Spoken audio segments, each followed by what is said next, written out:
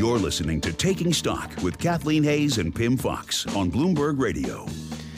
Imagine a foodborne illness that is trackable back to its source. Well, the Centers for Disease Control is releasing a new food safety tool. It's called PulseNet 2.0, and it enables state laboratories in order to harness the whole genome sequencing.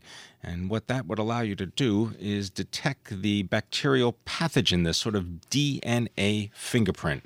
Well, in addition to it being science, it also has a lot to do with potential litigation. Steve Sellers is legal editor for Bloomberg BNA, based in Arlington, Virginia. BNA, a wholly owned subsidy of Bloomberg, leading source of legal, regulatory, and business information for professionals. They have authoritative coverage on such legal areas as tax and accounting, labor and employment, healthcare, privacy, data, and so on. Steve, thank you very much for being here. Glad to be here. So tell us about this test. This is the new sort of fingerprint, DNA fingerprint test. The test, it once cost, I read, $100 million. Now it costs about $1,000, and it's going down to maybe 25 or 50 bucks. It's a really big development, both for food safety, but also for the litigation, as you mentioned, because one of the things it does, as you said, it's a fingerprint, matches a victim or suspected victim of a foodborne illness outbreak with a potential source. And when it's, as the CDC says, it's like matched twins, identical twins. And so it takes out a lot of what they call the gumshoe epidemiology, where they had to go to the food source, the restaurant, whatever, and try to match these things. So they get a very quick match, and it's really helpful in these large outbreak cases, so they know what they're dealing with.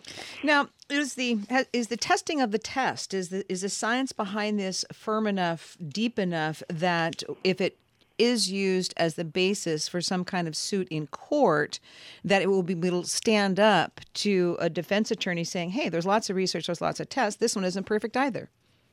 That's going to be something that's going to be developed. The plaintiff lawyers I talked to said that it does have to be tested in court.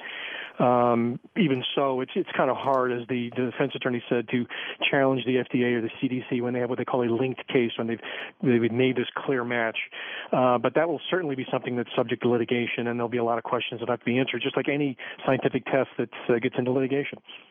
So this could have been used, for example, in the case of Bluebell ice cream or even packaged salads from Dole, right? Those listeria outbreaks. Yes, and that's where it's being used. It's potentially being rolled out to other kinds of contamination, salmonella, E. coli, and basically other microbial contaminants. So, the sense I got from the lawyers is it's going to be used more broadly.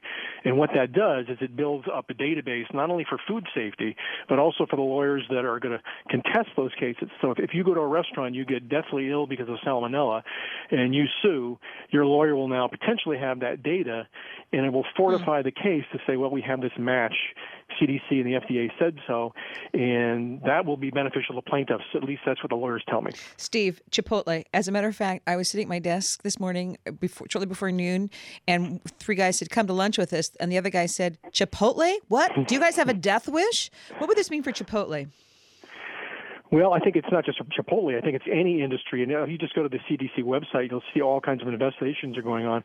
And that's what brings in the other development here, and that's the Food Safety Modernization Act. And it's basically a preventative measure so that government and potentially lawyers don't have to follow up these kinds of outbreaks with litigation, preventing as opposed to responding. So it'll set a new standard for companies like Chipotle and Dole Vegetables and Bluebell and other companies that are undergoing this kind of scrutiny right now.